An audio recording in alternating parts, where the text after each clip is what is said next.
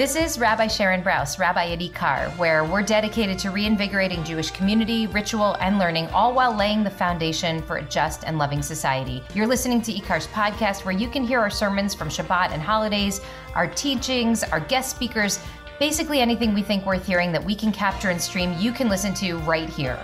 The whole Megillah. I mean, literally the whole Megillah. So thank you so much for being with us. All right. Hello, everyone. That great 70s disco track is our theme for the night. Shame. And in particular, I've been, we're thinking about ethics in this series. That's something that we do during this time period. Between Passover and Shavuot. We talked about this last week. We study ethics, or derech eretz, the way of the world, because we're preparing to receive revelation on Shavuot. And the idea is, first we have to get right with everyone around us. First we have to get right with the world before we get right with God. First we have to get right with our fellow human beings.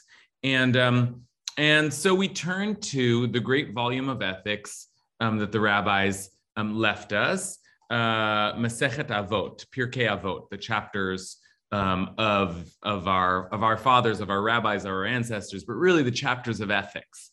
And there's a lot in there. Every week we focus on one chapter. This is our second class, but we did 1 and 2 last time. So this is the third week of the cycle, and we're on the third chapter. And I would say it doesn't all fit under the category of ethics, at least not as I just described it. And some of them really are very, very much religious precepts, or just sort of exhortations to focus on Torah and Torah study. So it's rabbinic ethics, which is not exactly parallel to the way that we use the term in modern philosophy, or even just the way we use the term in common speech, which means more the way we treat each other, the right and wrong of social behavior. And that's really where we're going to keep focusing in this series. So I'm moving through this week's chapter, which has some religious exhortation and has some strange kind of there's thoughts on the tithes, and there's all kinds of intricate, doesn't seem very like way of the world kind of material. But then I come across this topic in this week's chapter, which feels not just like a topic of ethics, but a topic of contemporary ethics, a topic that is very much of the moment. And that is public shaming. Public shaming. That's a term I think you can feel as I say it, that we have heard a lot in the cultural conversation in recent years. Public shaming is, of course, not new. We know the image of the pillory, right? The stocks that I associate it with early colonial America, and the sort of Puritan punishment for someone. One of the punishments was to put them in the pillory, to put their head and arms in a locked stock, so that everybody could see their disgrace, and they would do so in the public square. But there are all kinds of traditions of public punishment, public shaming, where the punishment seems, at least in part, precisely that it is done in public, that everybody is able to witness. There's a scene that I'm thinking of from Game of Thrones, right, where the queen was made to walk naked through the streets while everybody spit on her.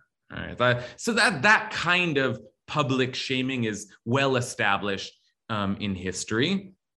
And then there are versions of it that we associate with also lots of historical examples, but that we associate with school, with the classroom, right? The dunce cap, or standing in front of the class, writing your name on the board, or writing something on the board 100 times. Some way of what is the point of all of this is to either take revenge, or to push someone towards better behavior by putting their their disgrace out in the public. Okay, so this is well-established human phenomenon.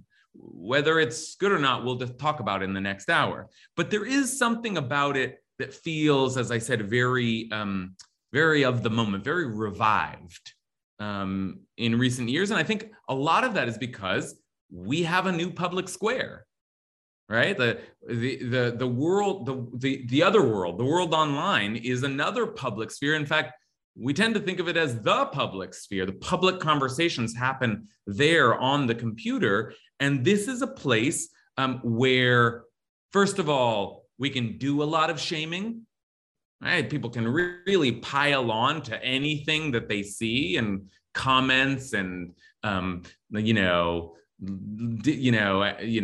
dislikes and, sharing embarrassing memes and videos going viral, all of that. And that is to say, it's a place where we can do public shaming. It's also a place where one can very quickly one shameful thing can very quickly become public, right? Accidentally become public, as in the case of, I don't know, Jeffrey Toobin, or, things that happen online and someone's caught, and it's a shameful thing. And here's the issue, or here's the way that it is sometimes processed or churned through or referenced in our cultural conversation, which is that there seems to be something about it that we relish in as a culture. And I'm not saying you or me, but we somehow, our culture seems to manifest some kind of hunger for public shaming, and at the same time, there are those voices of critique that are saying, no, this is a bad thing. This is getting out of control. I mean, TMZ is an entire channel, right, devoted to public shaming. But there's all kinds of reference points. There's, we think of cancel culture as an attempt to direct shame towards someone, or just to make my point, if having an entry in Wikipedia is having a certain kind of existence in the world, I found a full entry for public humiliation, which does some of the historical recording of these this sort of phenomenon, and then another whole Wikipedia page for online shaming, right? And there are various categories. Revenge porn is another category, putting someone trying to shame their former partner by or maybe not their former partner, but having pictures of someone naked and putting that in the public to shame them, to take them down. I think a recent member of Congress was resigned in disgrace after such a thing, but nevertheless, even as she was resigning, amidst all the controversy, she said, I've been the victim here. I mean, those pictures were my private business, and this person's put them in the public, and now I can't get away from it. But that wasn't wrong that I took pictures of myself naked, right? So this is the sort of the landscape of the conversation today. And the other thing that I sort of found as I kind of Googled around and tried to read up a little bit before this class is that a lot of the conversations in the last couple of years around public shaming have been linked to the pandemic and people criticizing each other's behavior on both sides, but often the people who have been the spreaders have been the targets of public shaming. And I say that meaning to kick up the question early on in class that it's very easy to disparage public shaming, to critique it, to condemn it, but we might also ask whether there is a positive use for public shaming, whether this actually has a function. And one of the functions of public shaming is holding people accountable, either in that pandemic conversation in a kind of in a larger group social control way, or in the case of someone who is a public figure who has committed some great transgression. I think of the Me Too transgressions, and it's public shame that seemed to be the only mechanism that could take them down from their post. And in that sense, we might wonder whether public shaming has an important function in society. Okay, so we're going to discuss this. We're going to talk about the ethics of public shaming. And obviously, it's always the case that in an hour we won't do full justice to a topic this important and this kind of wide-reaching. But we're going to look at least grounded in some Jewish language and the history of the Jewish the rabbinic conversation around this. Okay, so let's get started. We'll make a little blessing just to bring some holiness into our learning. And if I forget to say so at the end of class, last night we counted the 23rd day of the Omer. I don't know that it'll be dark by the end of our class, but when it is dark, we'll count the next day. Okay, so a blessing over Torah study. Baruch atah Adonai Eloheinu melech haolam asher kidshanu b'mitzvotav v'tzivanu la'asok b'divrei Torah. Thanking God for allowing us to have a space where we can talk about important things in a serious way. Okay, first of all, shame is a form of damage in Jewish law, in Jewish tort law. Boshet, it's called, and there are various forms of damage that one can do to another, but humiliation or shame is one of them. And it's something that you might have to pay for. Okay, so Judaism recognizes Boshet as a category. However, I want to just name right away that we just read this past week.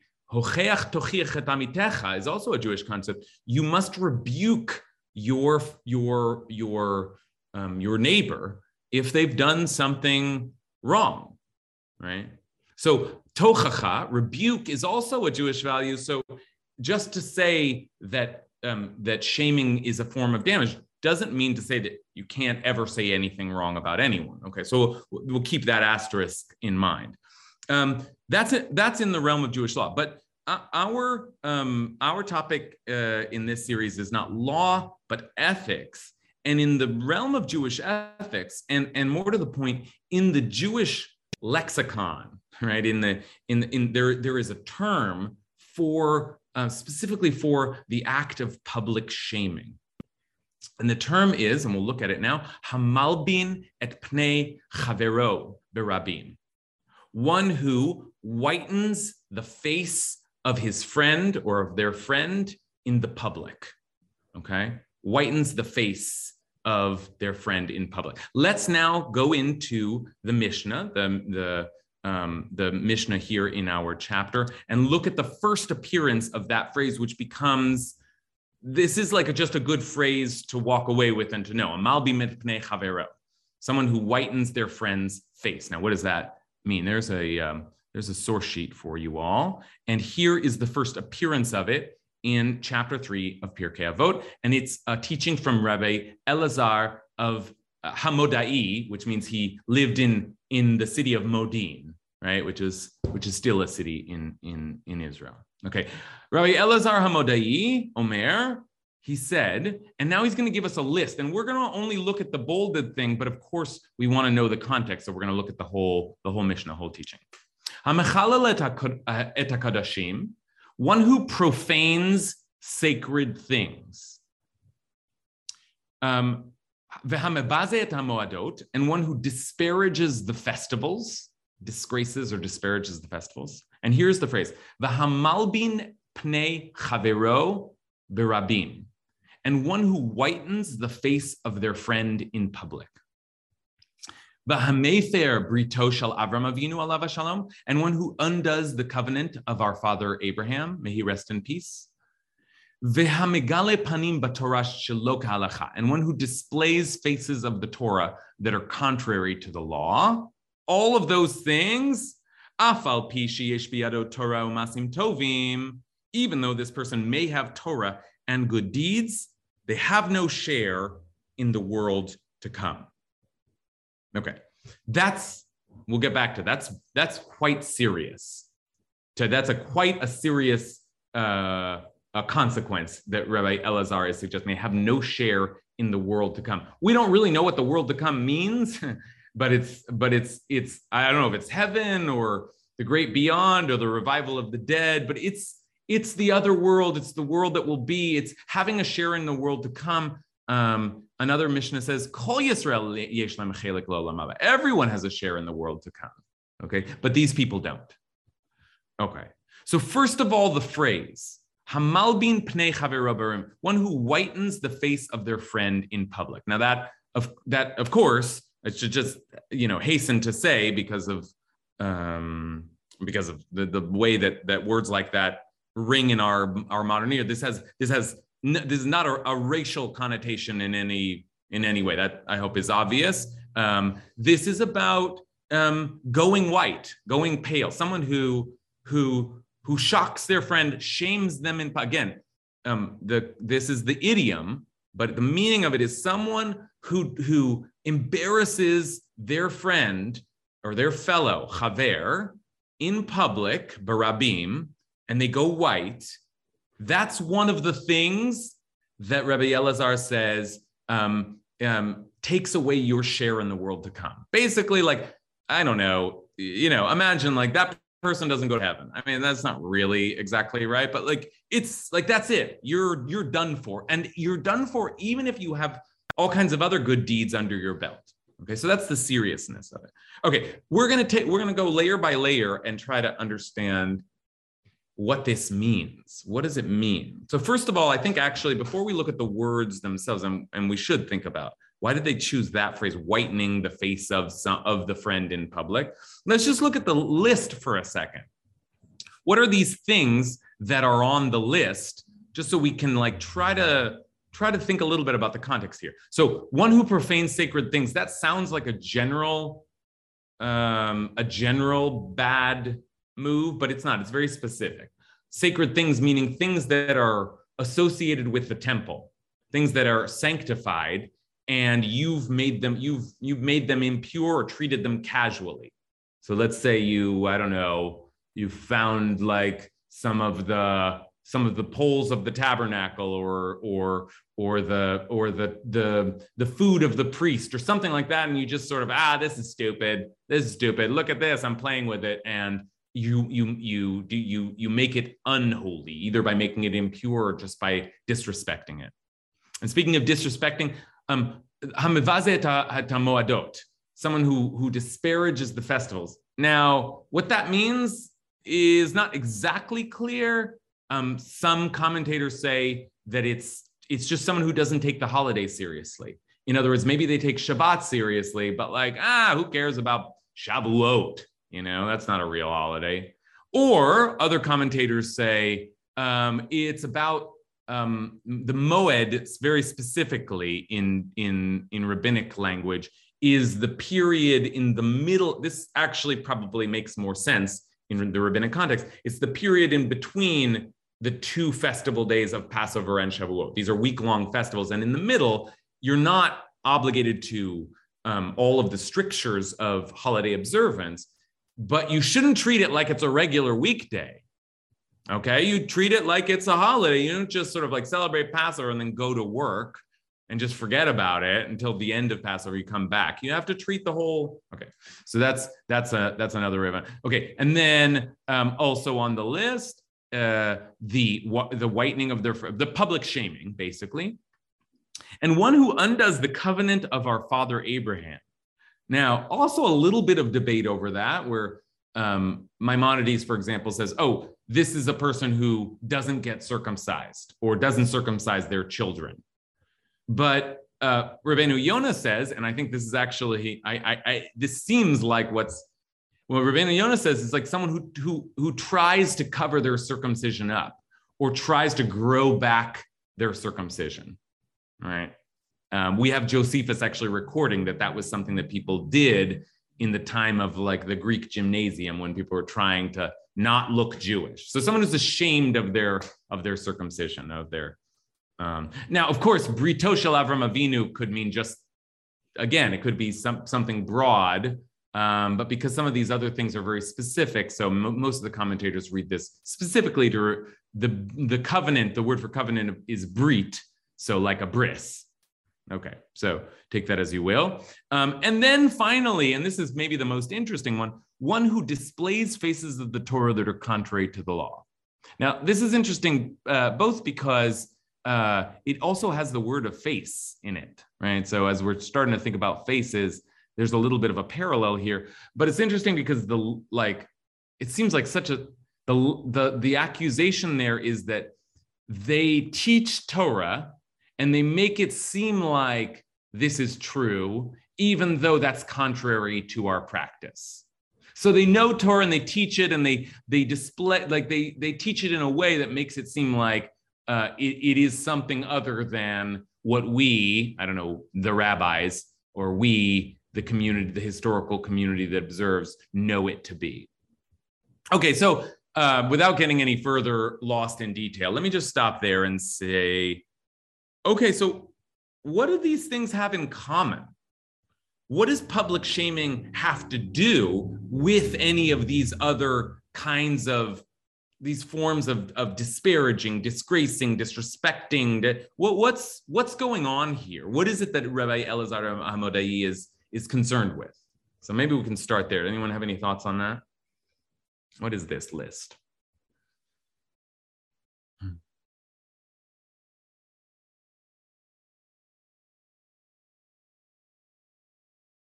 Okay, going once. Matt Silverstein. Okay, since no, I almost see two doublets here. Let me bring that up in front of me a second. Because what I see is this profane sacred things relates to the festivals. Now you gave them the specific, but it seems to me that these are big things and actions, and then the whitens the face and undoes the covenant are physical. They are reactions physically to the person involved. And as seems to be happening more and more, I don't know where to go with this.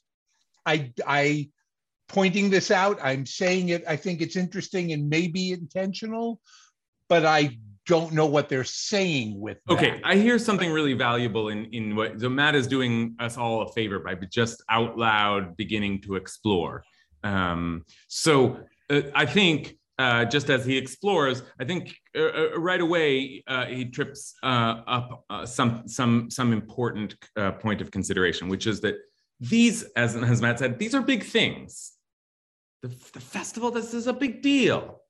And you're treating it like nothing. Right? The holy things, circumcision, the sign of the covenant, these are big, that you divided into a different category, but your language of these are big, important things, and you're just treating it like nothing. So that's one of the ways that we might think about this list. Someone who shames someone in public takes a big deal, which is a person's dignity, and just craps right all over it. Who cares? Okay? Just drags them through the mud. So that's one of the things we're seeing here, is just someone who takes things that matter and treats them like they don't matter. Okay. Payam. The list of narcissism. It's a list in which putting the individual above the group, where the person is saying, I'm better than all of you, and that's what they have in common, this list. Great. The person doing this thinks that they are at a narcissist, says Payam, thinks they are the arbiter, and they dictate what is good and bad. They do whatever they want. They're not concerned with anything or anybody else. They are a narcissist. Okay, so that's part of what we're attacking here, is the person who just doesn't care about anything but themselves. This is what I think, this is what I want, this is how I feel, this is what I care to say at the moment. Okay, Leah Matsui. Aren't we exhorted otherwise in other places that you shall be holy because I am holy? So sacred things, sacred festivals, the Torah, the covenant are holy things, and holy things also includes us. So we're not allowed to stomp on that, particularly publicly. Okay, great. I like the work that it's like, Leah's doing some sophisticated textual work there by picking up on that first phrasing. Someone who profanes the holy, right? Mechalel et hakedoshim, right? And remembers that, again, this last week's parsha was kedoshim. right? Be holy, for I, the Lord your God, am holy. So God is holy. Now, what does that mean? We don't know, but we are trying to be godlike. And God is holy, and God imbues other things with holiness. And God's temple is holy, and God's festivals are holy, and God's people are holy. Human beings are holy. And you're disgracing, you're profaning holy things, which means that on some level, all of these things are also an affront to God. You're just sort of, you're crapping on God, right? Not just another human being or another thing. All of these things are holy things, and you're just taking it down, saying that it doesn't matter. And a person's status or dignity in the public sphere, that's a holy thing, right? A person's bearing in the eyes of others, that's a holy thing. And you're just knocking it down. Okay, all right. Let's take one more comment, and then I want to ask a little bit of a different question. So Florine? 2 points.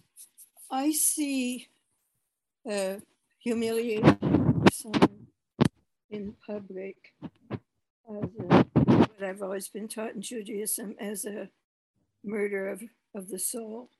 Mm. We have no right to do that. Okay, that's right. What Florine has said, the humiliation in public is a murder of the soul. We'll be heading there, so I'm going to press pause on that thought, but we're going to come back to it. And what was the second thing, Florine? The second part is, I think there's a difference between shaming and trying to ferret out information. When you are with a politician that you don't agree with, there's a way to ask a question to get information without shame, quote unquote, shaming. And I think people get more information if they do it that way. Okay, good. Thanks for that important comment, because we do have to begin. I want us to think about this language. What is the thing that is being condemned here of whitening one's friend's face in public? Let's think about that precise wording, and let's do so, as Florine helps us to do, by thinking about cases of important public commentary or speech, right? Like Florine was saying, getting information. So an interview or an interrogation in the court. Certainly, judges would interrogate the witnesses, and they might say things that were shameful to them. That's certainly an example of acceptable. I mean, it's mandated by law, so it's acceptable public revealing of some of information that may be shameful to someone. So that's okay. And we've also, I think what Florine was saying is a politician, because it isn't just in a trial context, but also perhaps someone in a position of great power. Like, the only way to discourse with them will be in public, and maybe as they make public proclamations, they have to be publicly responded to. And if they have been corrupt in their dealings, that's a matter of the public. So surely there are many cases of public investigation and exploration and even verbalization of someone's behavior that are acceptable and even mandated by law. So what is this? And in asking that question, let's ask specifically what they're talking about. Whitening making someone go pale. And it's what are all the particular words here? Someone's friend, right? I saw someone say in the chat. So does that matter? That is it important that you've turned your back on your own friend? Now, friend doesn't always mean my buddy in ancient Hebrew, but there's some kind of connection. The word itself implies connection. And then also, like, the word barabim is important in the public square, amongst others. So could you, I said, you must rebuke your fellow. Well, maybe that's okay, but you have to do so in private, or you have to do so in the courtroom, or you have to do so in a particular context, but you just do it in the market, like, look at David, his hair looks stupid today, right? Or, I know something about David that's going to make he is, like whatever. I'm not going to give examples, lest I publicly shame myself and then therefore lose my share in the world to come. I mean, can you do it to yourself? Is that okay? What's the action here where you shouldn't whiten the face of your friend in the public? Okay, let's think about that wording a little bit. Ariella, can I come to you? Can you respond to this? Yes, I think it has to do with how we treat others and the respect that we have for others, and that we shouldn't say or do something that will cause the other people around to look badly upon somebody. Okay, that's interesting. The last thing you said, especially, Ariella.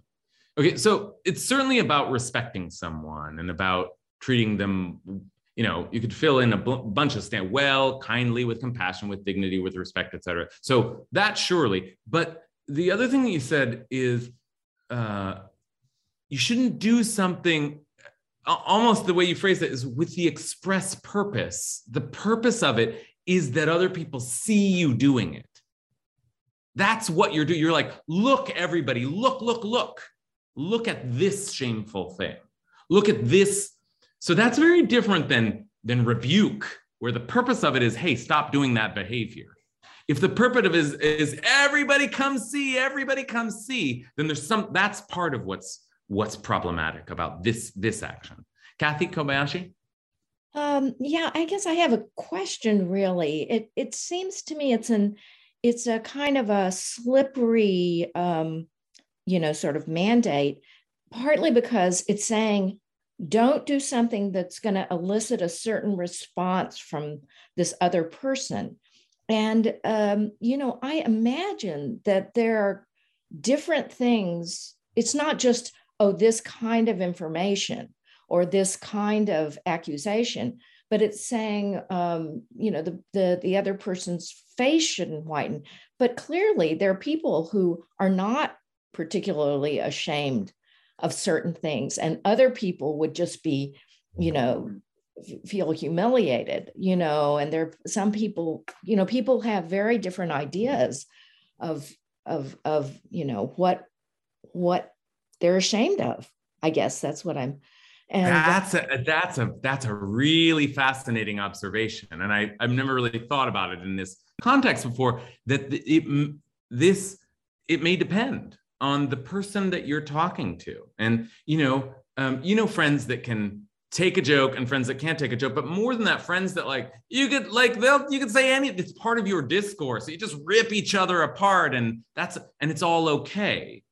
But then other people that are more timid or just don't like that, and what Kathy's wondering is whether you really have to think about what will embarrass this person. And it's my friend after all. So first of all, that requires a certain kind of evaluation. Can this person handle what I'm going to say? But also it implies that perhaps the crime is precisely taking that thing which that person doesn't want in the public. That's my friend, and I know that he's embarrassed about his health issues or his family issues or his job, how the thing that shames that person, I'm going to use that to take them down. All right. And another person perhaps wouldn't. So we're wondering here, but after all, it's almost a poetic phrase. So we can wonder, is there a kind of subjective standard to what it means? Because after all, what we're talking about is whether that person goes pale. Right. Okay. Who did I just saw? Was it Alexandra? Okay. No? Okay. Here's what I want to do. I want to push us forward just a little bit look at, this is good work that we've done so far in thinking just about the phrase and the potential implications, and this list that it's on, which, you know, I think Matt was off off on the right track from the start when he suggested that this is like, these are really important things, big things, sacred things, as Leah said, holy things, and there's something about just like disrespecting them. And the word I would add to that is mocking them. Hamevazeh et hamoadot. Someone who disparages, makes fun of. And I do think we have to think, especially in our contemporary conversation, how part of this is, it's not just that you did it to be mean, but so much of it today, and the sharing of videos, and it's to be entertained, to make fun of, to have a good time at someone else's expense. Okay, so that's part of it as well. Okay, good. Okay, this is a good first pass. Alexandra, do you in fact want to jump in? Yes, please. Hi, thank you. Having tech issues. It makes me think of that scene that you taught a couple of weeks ago in Parsha class, where Noah's son is so cursed for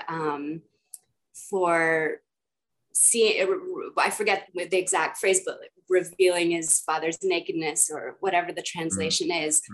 And I think I think the class did talk about this some, but I don't know if we went all the way in this direction. So forgive me if we did. But I think that the reason he was so cursed by his father was because he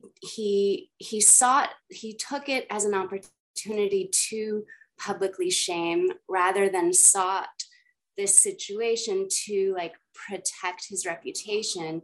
And I think that is something I wish as a society we so value, like being stewards of the environment, and that's wonderful. And I just wish we also valued being stewards of each other's reputations to the same extent.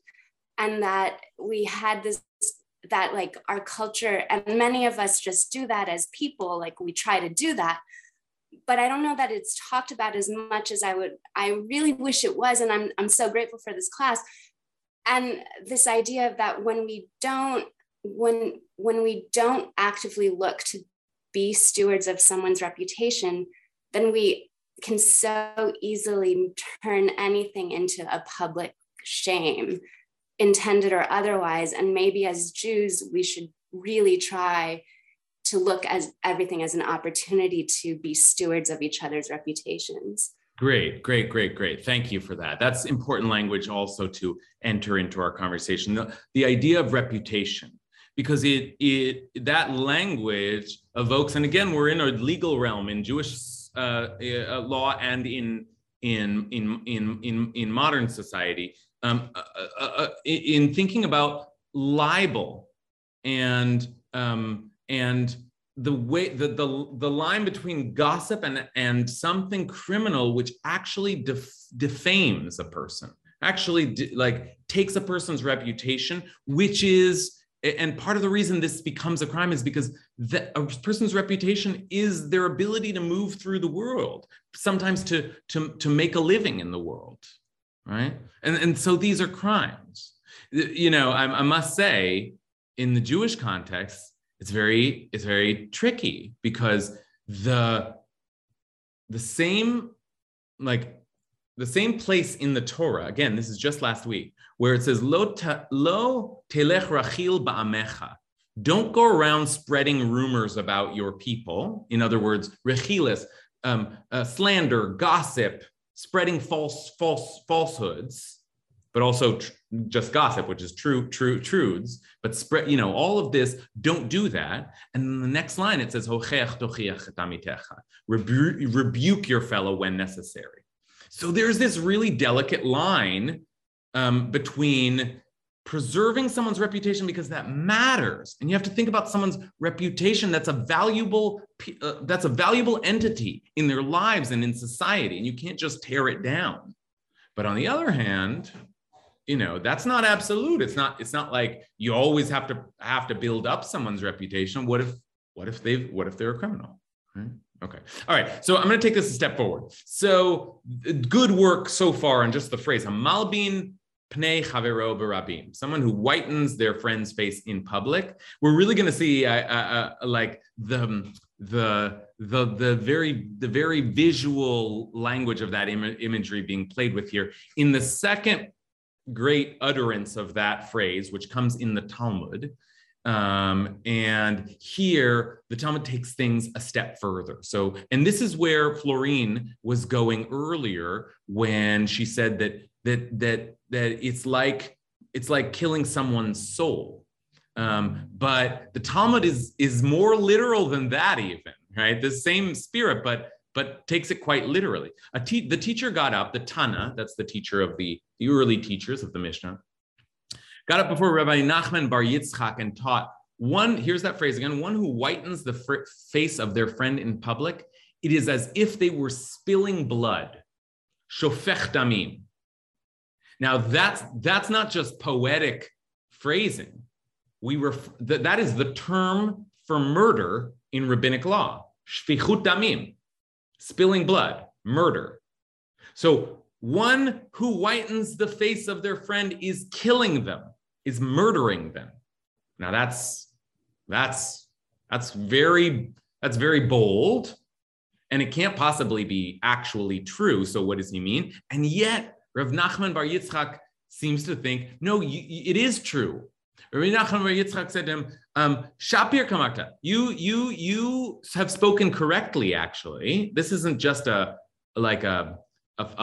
flourish, a homiletical flourish. You've spoken correctly, as we see that the red leaves his face and pallor comes, right? Paleness, whiteness comes, right? So you are spilling blood. You're spilling the blood out of his face. There's almost a suggestion that you really are damaging his health. And here's one of the classic commentaries on the Talmud, the Tosafot, that just to show you just how seriously they're taking this. The red leaves and pallor comes. The face reddens at first. Now, you might have expected the phrase to be one who reddens the face of his friend in public, but Tosafot is kind of taking into account. So the face reddens at first because the blood gathers together before it rushes out. Okay, so there you have it. It's like the Talmud is saying, not only is it a terrible thing to do, not only do you lose your share in the world to come, but you're like a murderer.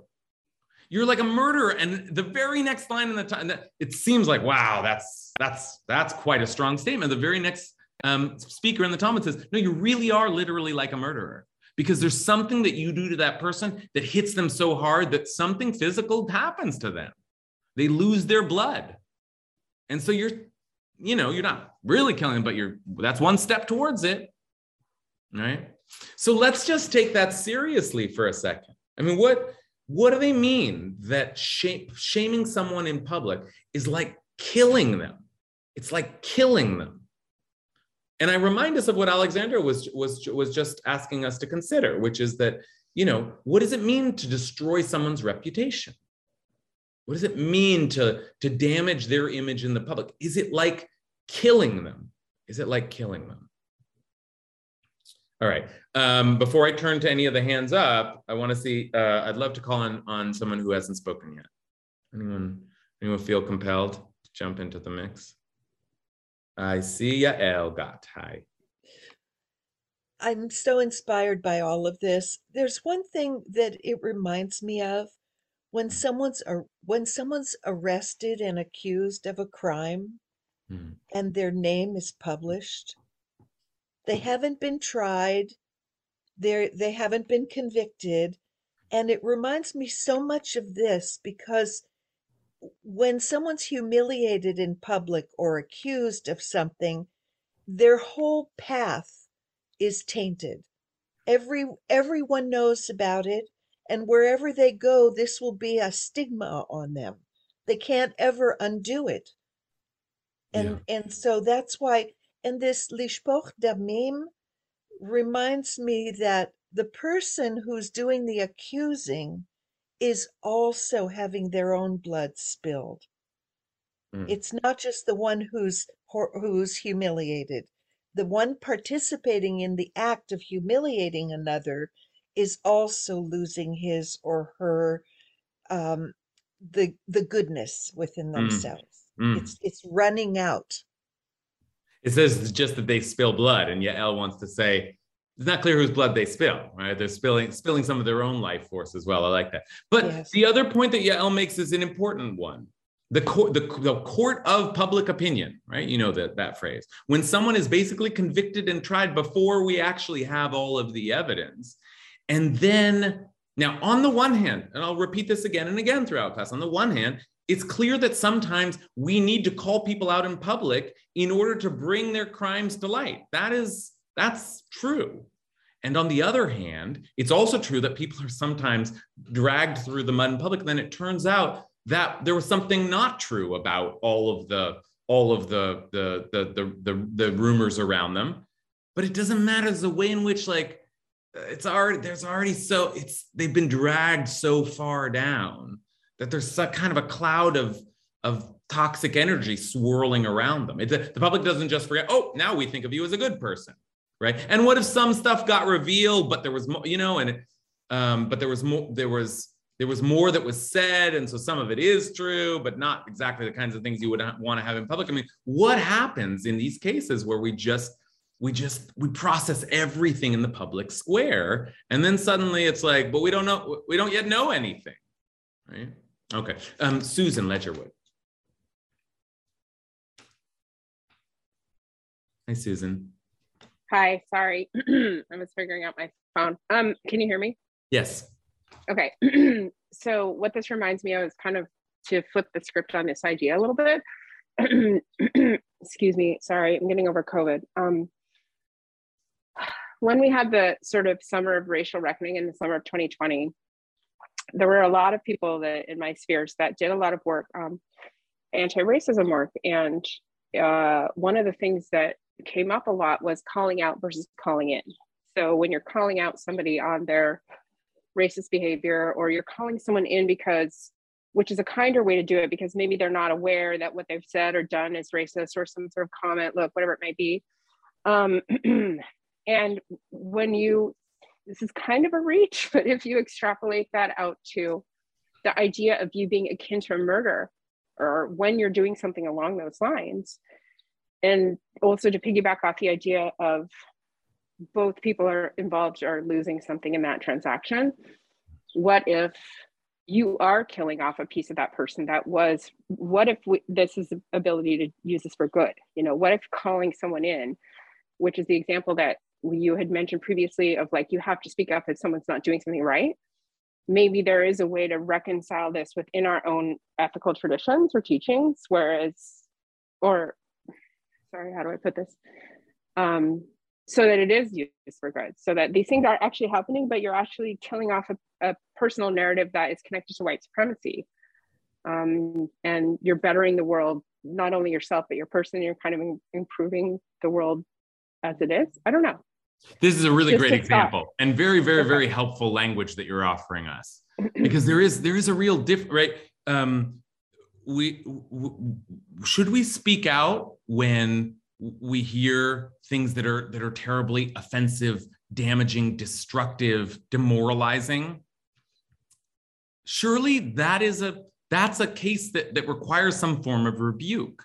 But the distinction that Susan is making, that Susan's community is making, is the difference between saying, "Hey, you should know that's not acceptable, and you should just know why." Like, there's an attempt to educate, to correct, to transform, to change. I mean, a lot of this, you can call it calling out and calling in, and it seems like just a very just a change of a word, but it's a change of a whole intentionality. Right? Doing something that is an attempt to rectify the matter at hand, rather than to be offended by something and then to respond by saying, let's get this person, let's bring them down. And we can think about it in the case of racist speech or action. We can think about it in all manner of of necessary corrective speech, even then, even when it is necessary, what is the difference between trying to fix a problem or redirect or allow for a person's humanity to be present even within the crimes that they may have committed, rather than almost like as a revenge tactic, using the calling out as a way of trying to get that person back to destroy them, right? So that's very, very, very helpful language. Okay, with that said, I want now, because we're starting to think about a person's humanity, and what we're doing to a person's humanity, and whether we can critique people and still honor their humanity. I want to bring us to the commentator that we have started following. One of the great commentaries on Pirkei Avot, the Maharal of Prague. We introduced ourselves to the Maharal last week, 16th and early 17th century. Great Jewish thinker, one of the great Jewish thinkers, theologian and philosopher, and just has this ability to take things and broaden them, to make things very, very, very big, very vast, to look for what is the big picture, the big message, to abstract a little bit, but to a point where we're considering the fullness of the matter. And so he does here. I want to take a look at the Maharal's language here as he comments on the whitening of the face of their friend in public. He says, right, we just said it's like killing them. He says something else. One who whitens the face of their friend in public is causing their divine image to be lost. Abed Tselem Elohim, causing their divine image to be lost. For a person is created with a divine image, but Tselem Elohim, and there's nothing greater or holier among all the creatures. Even the angels on high don't have a Tselem Elohim. That's what we have. That's what's uniquely divine and special about us, godly about us. And so one who whitens the face of their friend takes away this elevated part of their humanity, the divine image. And that's why it says one who whitens the face of their friend, because that image, that divinity that we see in others is in the face. I don't know, he means this both kind of loosely, like a face is like an image, and so it's sort of that, but he means it also, I think, literally. Like, when do you really see the God in somebody? When you look in their eyes, when you look in their face, right? It's not their clothes, it's not their body, but there's something about seeing a human face. That's where we see the divinity within a human being. Okay, so that's very big. That's very big. But what do you think he means, right? I've been asking, what does the Talmud mean by saying it's like killing someone? What does the Maharal mean when he chooses very different language and says, when you shame someone in public, you strip them of their divinity. You take away that godly thing in them. And again, here we are considering ways in which we sometimes do need to call people out in public. So what does it mean to say sometimes you do this and it's like you took away everything that was divine about them? Bobby, what do you think of that? Can you unmute for us? Unmute for us. Perfect. Oh, no, still not. I'm going to ask you to unmute. Oh, okay. There you go. We hear you. Sorry. I'm going to change the subject just very, very slightly. I know someone who was publicly humiliated on one of these websites where you post about somebody and it wasn't really true. And they had this experience of their life force draining from them. What do you tell them Jewishly, godly, to save their, not to save their soul is saved, but so that they'll feel better about it? I know this is changing the subject and I'm sorry. No, it's very much on our subject, right? Like, what happens to that person who is they called? Felt just like you described, the face whitening for a few years, because it stays on the internet and you can't get it off, and the internet laws allow them to keep it there, and etc. Right. This new public square, the internet, right, is like it forces us to always consider how permanent everything is. So that like always on. We have this concept of, what do we say to them Jewishly? There's a tshuva process, but like not if it's just out there it never goes away, right?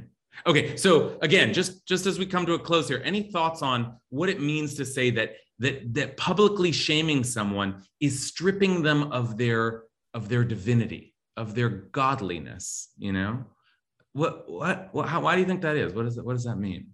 What does that mean? Okay, I'm going to turn it back. Stripping them of their. You want to finish that thought, Bobby? It's stripping them of their confidence with their community. Mm. They feel like people, they're publicly shamed. Mm. Okay.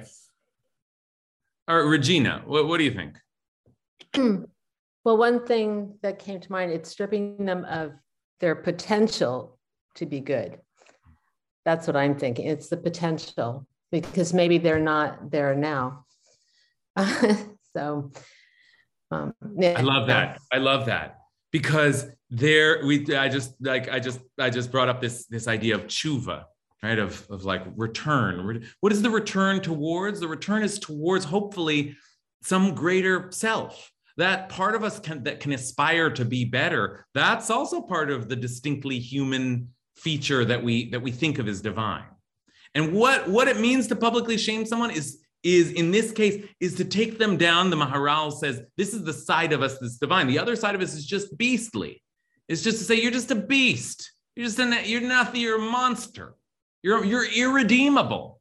You're irredeemable. You have no divine potential. You cannot grow back. Right? Did I see Ben Poor just out there? You did. Just quickly, I was thinking along the lines of what some other people have said. This feels like maybe a guide to when we do have to do this sort of rebuke for a real person who has done harm or something, who has hurt us, like to hold on to that image of the divine, or really be able to find something about them that feels redeemable, or at least potential for redeemable, as we're calling someone in or out in those ways.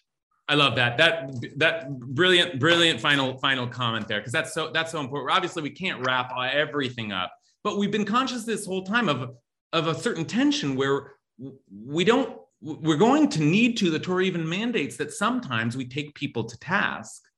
We're not silencing all public commentary or discourse, but we certainly are being encouraged to keep things in the private sphere as much as possible. But even in those cases where a certain kind of exchange has to be public, can we enter into it with that kind of intentionality that I don't want to kill this person with my words. I don't want to. This person is a creature of God, is imprinted with divinity. I don't want to take that away from them. Can I do this in a way that doesn't strip them of everything that is noble about them, and nevertheless say the words that I need to say? That's a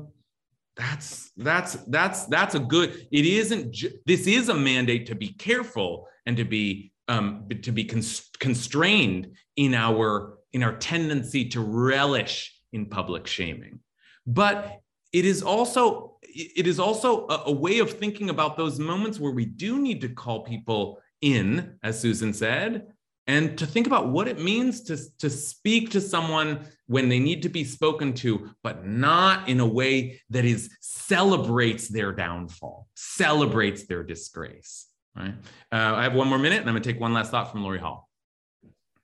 Well, public shaming doesn't really work in order to curtail people's actions. All it does is really turn people inwards and shut them down, and makes them hide.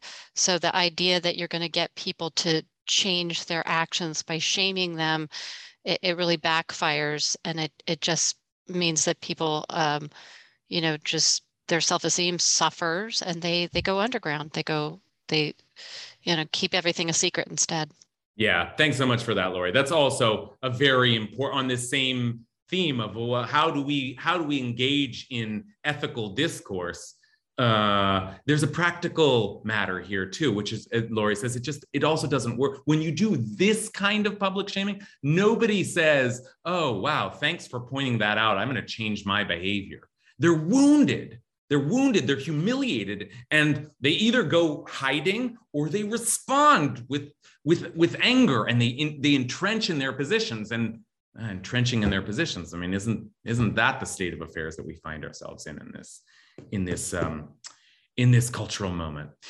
Speaking of putting a person, putting them out, I want to give you one last image here. The Maharal is great with images, and also the great thing about the Maharal is he's written on almost everything. So not only did the Maharal comment on the teaching that we've been studying tonight from Pirkei Avot, but he also has a commentary on the Talmud, on the narrative sections of the Talmud, and he just uses different language here. And I wanted to leave you with this language because it's also an image to take with us, as Ben is encouraging us to do. Take some of this thinking with us. What does it mean that I might kill someone with my speech? What does it mean that I might rob them of their divinity with my speech? And one final image for you, the Maharal says, but when it says that one who whitens the face of their friend is as if they have spilled blood, that is because one who whitens the face of their friend is putting out the light in the face, which is the essence of the person, like blowing out a candle, right? Just extinguishing a person, just putting them out, right? So let's be careful. Let's just be careful with our speech. Our tradition warns us again and again to be so careful with our speech. And it doesn't mean not speaking. We are a tradition of words, right? And there is mandated speech, but let's be careful, even when we need to speak, to safeguard that divine image, that divine light. That is what is beautiful about every single person who was created in the image of God. Okay, thanks everybody. Great discussion. I'll see you next week.